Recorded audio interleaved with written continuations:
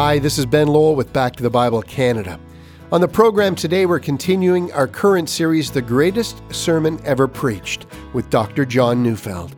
From our text in Matthew chapter 5, verse 33 to 37, we'll examine the topic of truth, lies, and the words we use.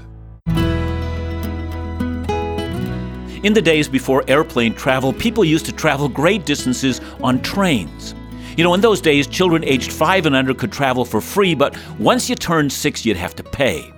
Well, a woman was speaking to her 6-year-old son and telling him, when you get onto the train, you tell them you're 5. Well, of course, no 6-year-old wants to tell anyone they're 5, but because his mother insisted and even threatened him, well, he agreed. And as they got on board, the conductor asked the boy how old he was, and he, with his face turned to the ground in shame, answered, "I'm 5. Well, later on, as they were traveling on the train, the conductor, now with time on his hands, began to speak to the boy. He said, "So you're 5? "Yeah," said the boy. "Well, how long till you turn 6? And the boy responded, "Well, I'll be 6 just as soon as I get off this train." Most people tell the truth most of the time. But most people also lie when there's something significant to be gained by lying. The truth at times may cause personal embarrassment. The truth may prevent you from making that sale. The truth may cost you money. The truth may prevent you from getting that job or passing that exam. The truth may harm you significantly. And when that happens, most people lie. Psychologists claim that the average person tells between 2 to 3 lies every single day. In the book, The Day America Told the Truth, it tells us that 36% of those surveyed said that they lie about matters that are important. But how do we know that those answering the survey were not lying about that? See, we are prone to lie when in our minds it becomes important to do so. So let's read Jesus. Matthew 5:33 to 37 records him saying, "Again you have heard it said to those of old, you shall not swear falsely, but shall perform to the Lord what you have sworn. But I say to you, do not take an oath at all, either by heaven, for it is the throne of God, or by earth, for it is his footstool, or by Jerusalem, for it is the city of the great king. And do not take an oath by your head, for you cannot make one hair white or black. Let what you say be simply yes or no. Anything more comes from evil." Let's start by first remembering what Jesus has been teaching. You remember that Jesus is teaching from the Old Testament. He has told his followers in 5:17 that he has not come to abolish the Old Testament law. But he has issues with the way the Old Testament law is being taught, especially by the Pharisees. When it came to the 6th command, you shall not murder, and the 7th command, you shall not commit adultery, the Pharisees were woefully inadequate as teachers. They simply taught these things as external commands without paying attention to the implications of the commands, nor the internal transformation of the heart. Now in Matthew 5:33 to 37, Jesus turns his attention to the 3rd commandment. Let me read it to you. It's from Exodus 20, verse 7. "You shall not take the name of the Lord your God in vain, for the Lord will not hold him guiltless who takes his name in vain." See, this commandment warns us never to use the sacred name of God in a frivolous manner. Now, from this command comes the Old Testament instruction regarding the taking of oaths. For instance, consider Leviticus 19, verse 12. "You shall not swear by my name falsely and so profane the name of your God. I am the Lord." In other words, should you invoke the sacred name to cover up a lie, you're not just lying. You're profaning the name, breaking the 3rd commandment, and with that comes the knowledge that God will not hold you guiltless. This is very serious stuff. There are other Old Testament commands regarding oaths. Consider Deuteronomy 23, verse 21. "If you make a vow to the Lord your God, you shall not delay in fulfilling it, for the Lord your God will surely require it of you, and you will be guilty of sin." Now here we can see that once an oath is made using the name of God, you're then bound by it. No matter how difficult it is to keep it, once you've evoked the sacred name, you are to keep it no matter how much personal suffering was required of you. Again, Numbers 30, verse 2. "If a man vows a vow to the Lord or swears an oath to bind himself by a pledge, he shall not break his word. He shall do according to all that proceeds out of his mouth." Now, just so that we understand ourselves, very seldom does the Old Testament require anyone to take an oath. Exodus 22, verses 10 to 11, does demand the taking of an oath in a court of law when you testify to the truth of a matter.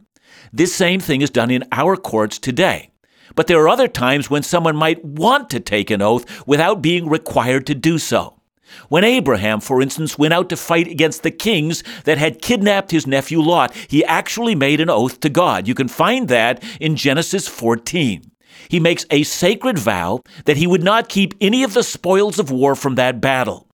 The most famous oath in the Bible that invokes the sacred name is found in the book of Ruth. She tells her mother-in-law that she will never leave her, and then she adds, "May the Lord do so to me, and more also, if anything but death parts me from you." In other words, Ruth bound herself by the sacred name, and that, to forsake her oath, was to bring God's curse on her life. And of course, she was as good as her word, and even more so. There are a number of these kinds of oaths that are found in the Bible. Now, let's consider one more thing about oaths before we deal with what Jesus said about them.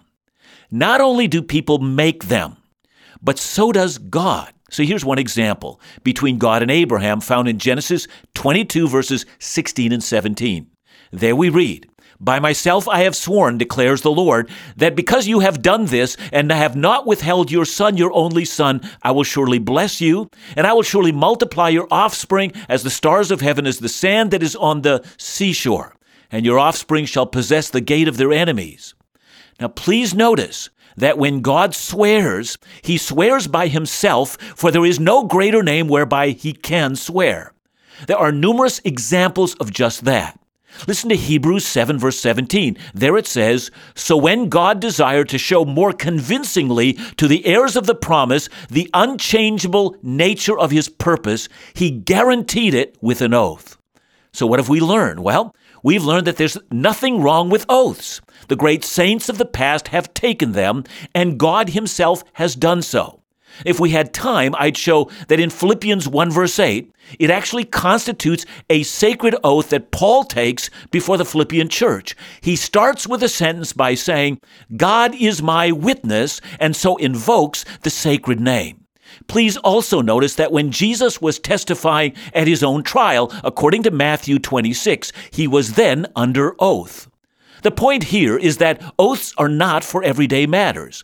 They're intended to be unusual. A person may take an oath only several times in a lifetime, or perhaps never, but once it's made, it's binding. And by the way, as a side note, might I make an application? One of those oaths is your marriage vow. When you got married, you said, "In the sight of God and these witnesses, I promise." That's why this text fits so nicely with our last one. That's why divorce is such a serious matter. Now, with that as background, we're now ready to consider Jesus' words, which must now sound strange. Since he had not come to abolish the law, yet does he not here contradict himself when he says, "Do not take an oath at all"? How shall we understand him?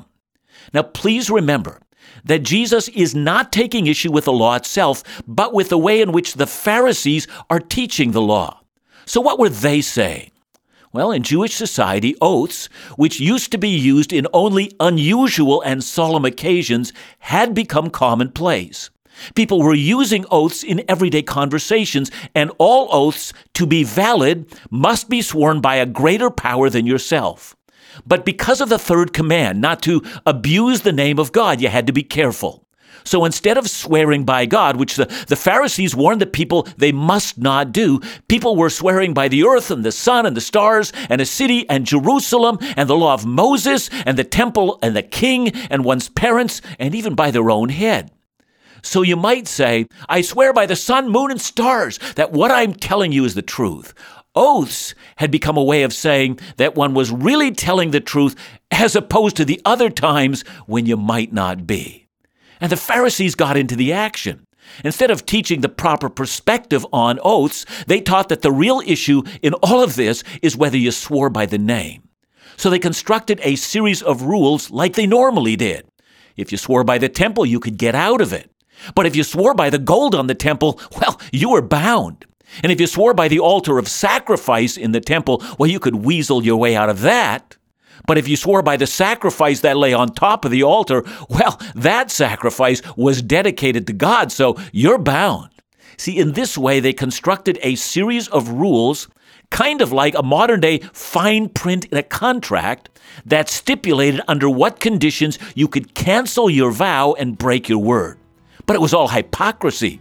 Unless you understood all the complicated oath rules, the use of oaths actually hid the truth and didn't reveal them. So when Jesus said, "Don't swear at all," what did he mean? Christian people have disagreed about this, but we must not miss the most important lesson of all. More when we come back. Jesus now turned his attention to the important issue of the taking of oaths. It's apparent that there was confusion sown by the Pharisees' misinterpretation of the law, thus leading many to think and act in ways that didn't honor God. Dr. Neufeld has begun to shed light on the seriousness of the way we use words to reveal or conceal the truth. After the break, we'll uncover what Jesus taught about not swearing oaths in our everyday language. Watch new ministry videos, listen to the latest broadcast, read Dr. Neufeld's blog, donate to the ministry of Back to the Bible Canada. These are just some of the features of our new Back to the Bible Canada mobile application, available on the Apple or Google Play stores. Never miss the daily program and stay connected to the ministry through the convenience of your mobile device. For more information, you can always visit backtothebible.ca or call us at 1-800-663-2425. Now let's go back to the Bible with Dr. John Neufeld.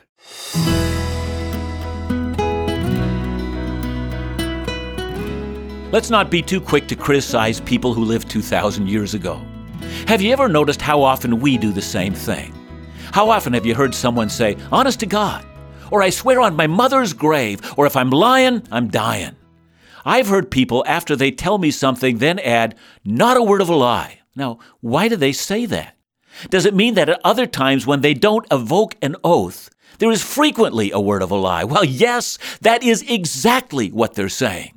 Or when I was a child, we used to say, "Cross my heart and hope to die if I tell a big fat lie." We said things like this to call a curse onto ourselves and so convince the others that they could trust us when we uttered this particular oath. It was our way of saying, "This time, you can trust what I say." And were we not indicating that we could only be trusted when we speak this way? We were declaring that we were liars at all other times. How telling is the use of oaths in everyday language. And here's what Jesus said at the end of verse 37, is "Let your yes be yes and your no be no at all time." See, this use of oaths comes from evil, or the text might even read, "This thing comes from the evil one," that is, from Satan's throne, who is the father of lies. And so when I read verse 33, where Jesus says, "You have heard it said to those of old, you shall not swear falsely, but perform to the Lord what you have sworn," he meant, you've not only heard the Pharisees teach this, but this has been a tradition that was handed down from generations. The practice is well entrenched. And to all of this, Jesus responds in verse 34, "But I say to you, do not take an oath at all." And here I understand him not to be canceling both the Old and New Testament use of oaths, but rather I hear him saying, don't use oaths in your regular conversations at all, ever again.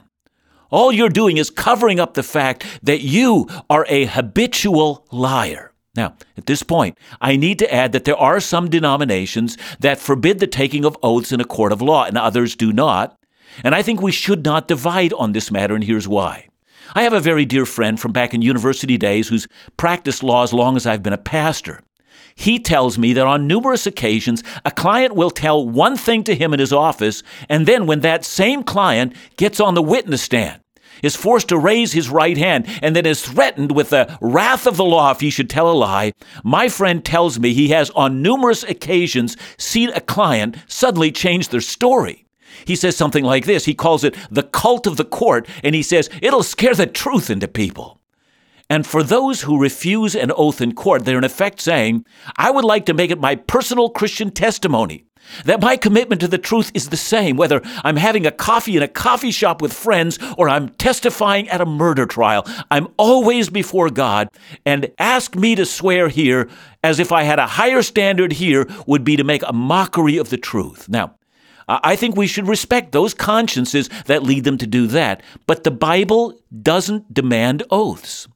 But there are other Christians who rightly point out that oath-taking is not forbidden in the Bible, but what is forbidden is using them in everyday language to hide our propensity to lie. So, wherever you stand, can we agree on this?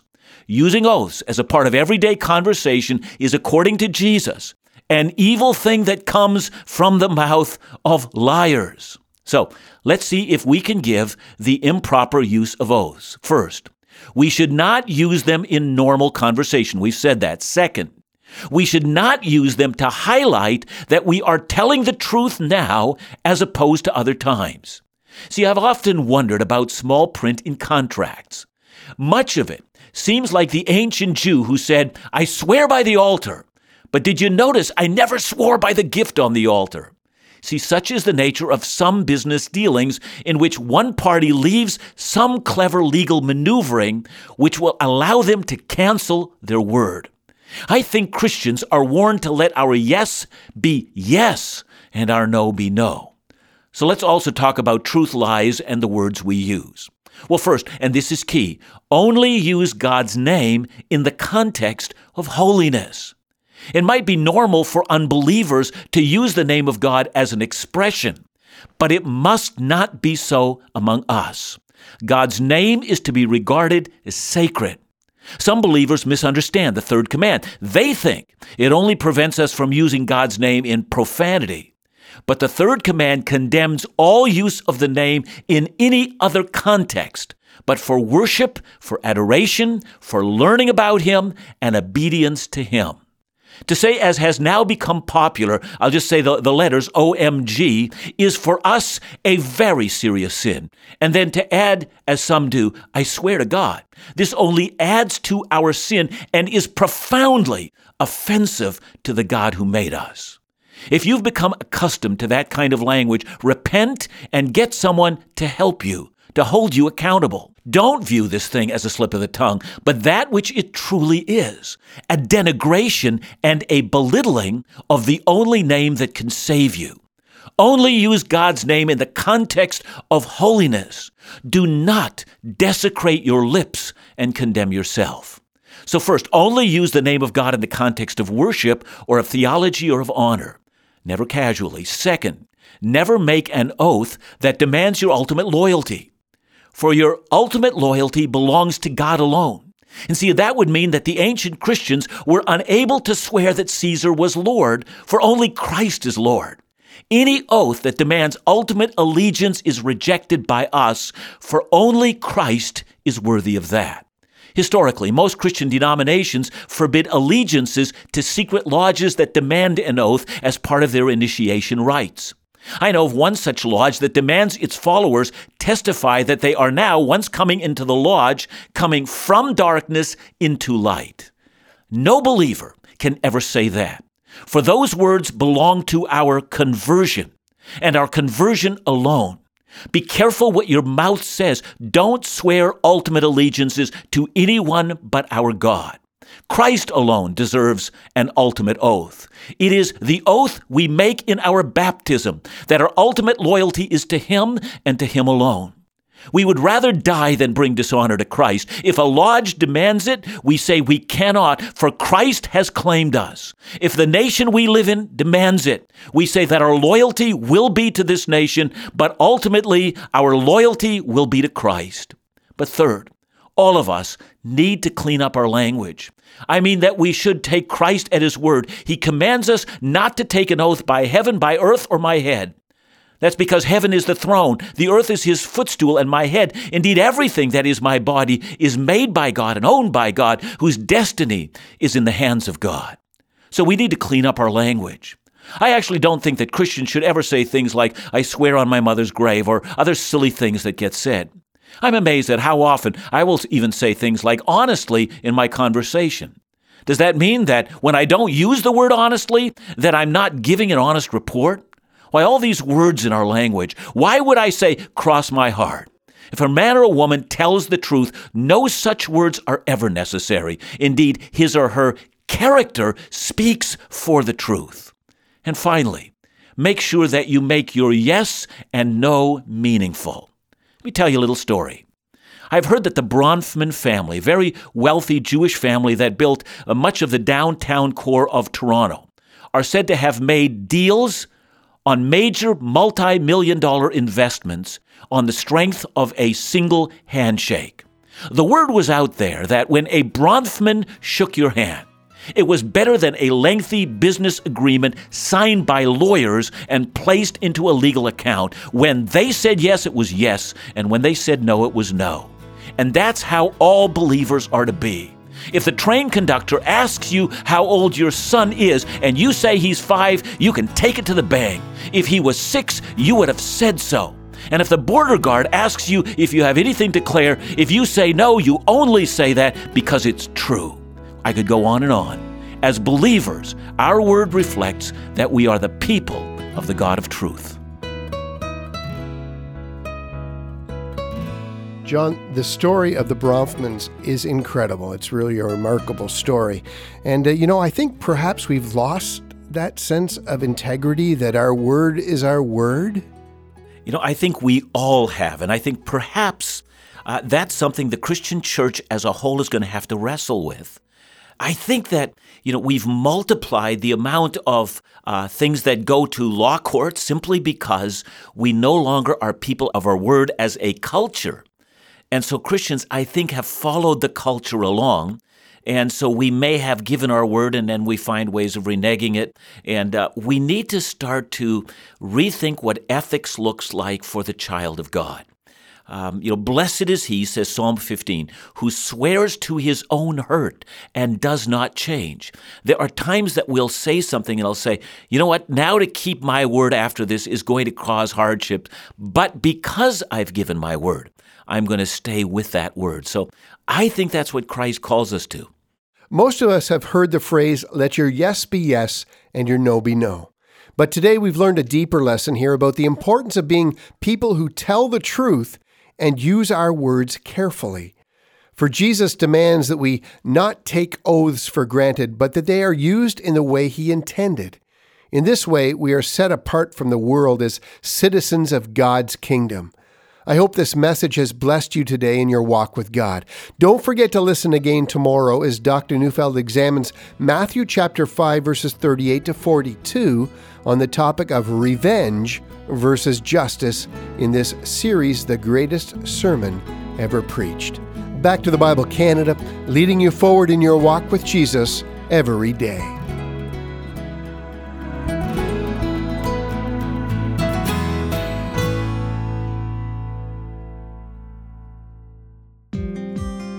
How would you like to experience walking in the footsteps of the Apostle Paul along his missionary journey to spread the gospel of Jesus Christ in the ancient world? Well, we have a special ministry trip planned just for you. Coming April 24th to May 5th, 2017, you can join us for the New Testament Greece by land and by sea tour, along with Bible teacher Dr. John Neufeld, Phil Callaway of Laugh Again, and award-winning musical artists, the Weebs. This tour will take us to many famous ancient sites and locations, including Ephesus, Corinth, Athens, and Thessalonica. Plus, we'll discover the island of Patmos, where the Apostle John was exiled and where he was inspired to write the book of Revelation. Come and be refreshed and encouraged in your walk with God and experience traveling with us in an intimate group of only 80 guests. For more information, call us at 1-800-663-2425. That's 1-800-663-2425, or visit us at backtothebible.ca.